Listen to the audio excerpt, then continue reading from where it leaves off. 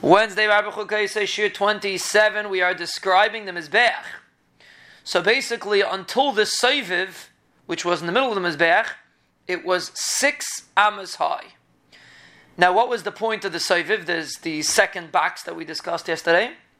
Because there's some of the blood of the Karbonis that's on top, given on top of the Mizbeach, the 5 upper amas of the Mizbeach. And there's some blood that are given, that are put on the Mizbeach on the 5 lower amas of the Mizbeach.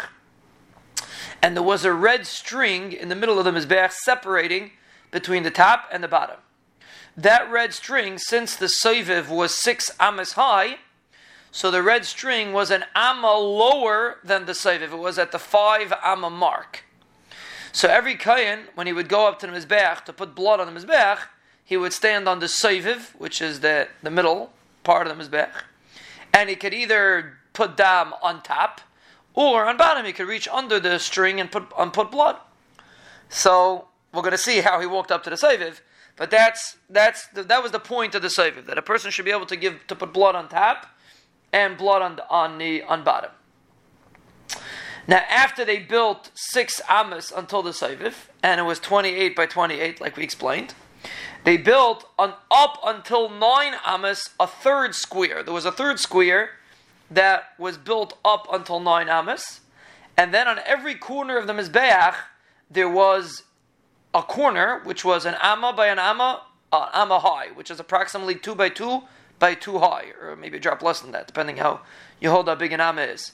And those are called the kronos of the Mizbeach. So the kronos of the Mizbeach and that they minimized an amma on each direction. So it was 26 amas for the top of the Mizbeach was 26. Again, the Soviv was 20.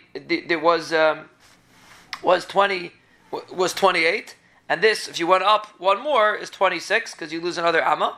26 by 26, but you can't walk in between the kronos because you'd bump into the corners. The corners were like sticking up on the Mizbeach.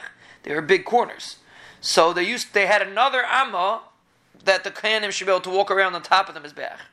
So the place of the Maracha ended up being 24 by 24 amas. So basically we started on the bottom 32, the bottom was 32, and by the time you got up to the place where the Maracha was, it was 24 by 24, because every height minimized another amma. So you went to 28, 26, 24, and then you ended up with the middle of the Maracha was on a 24 by 24 area on top of the Mizbeach.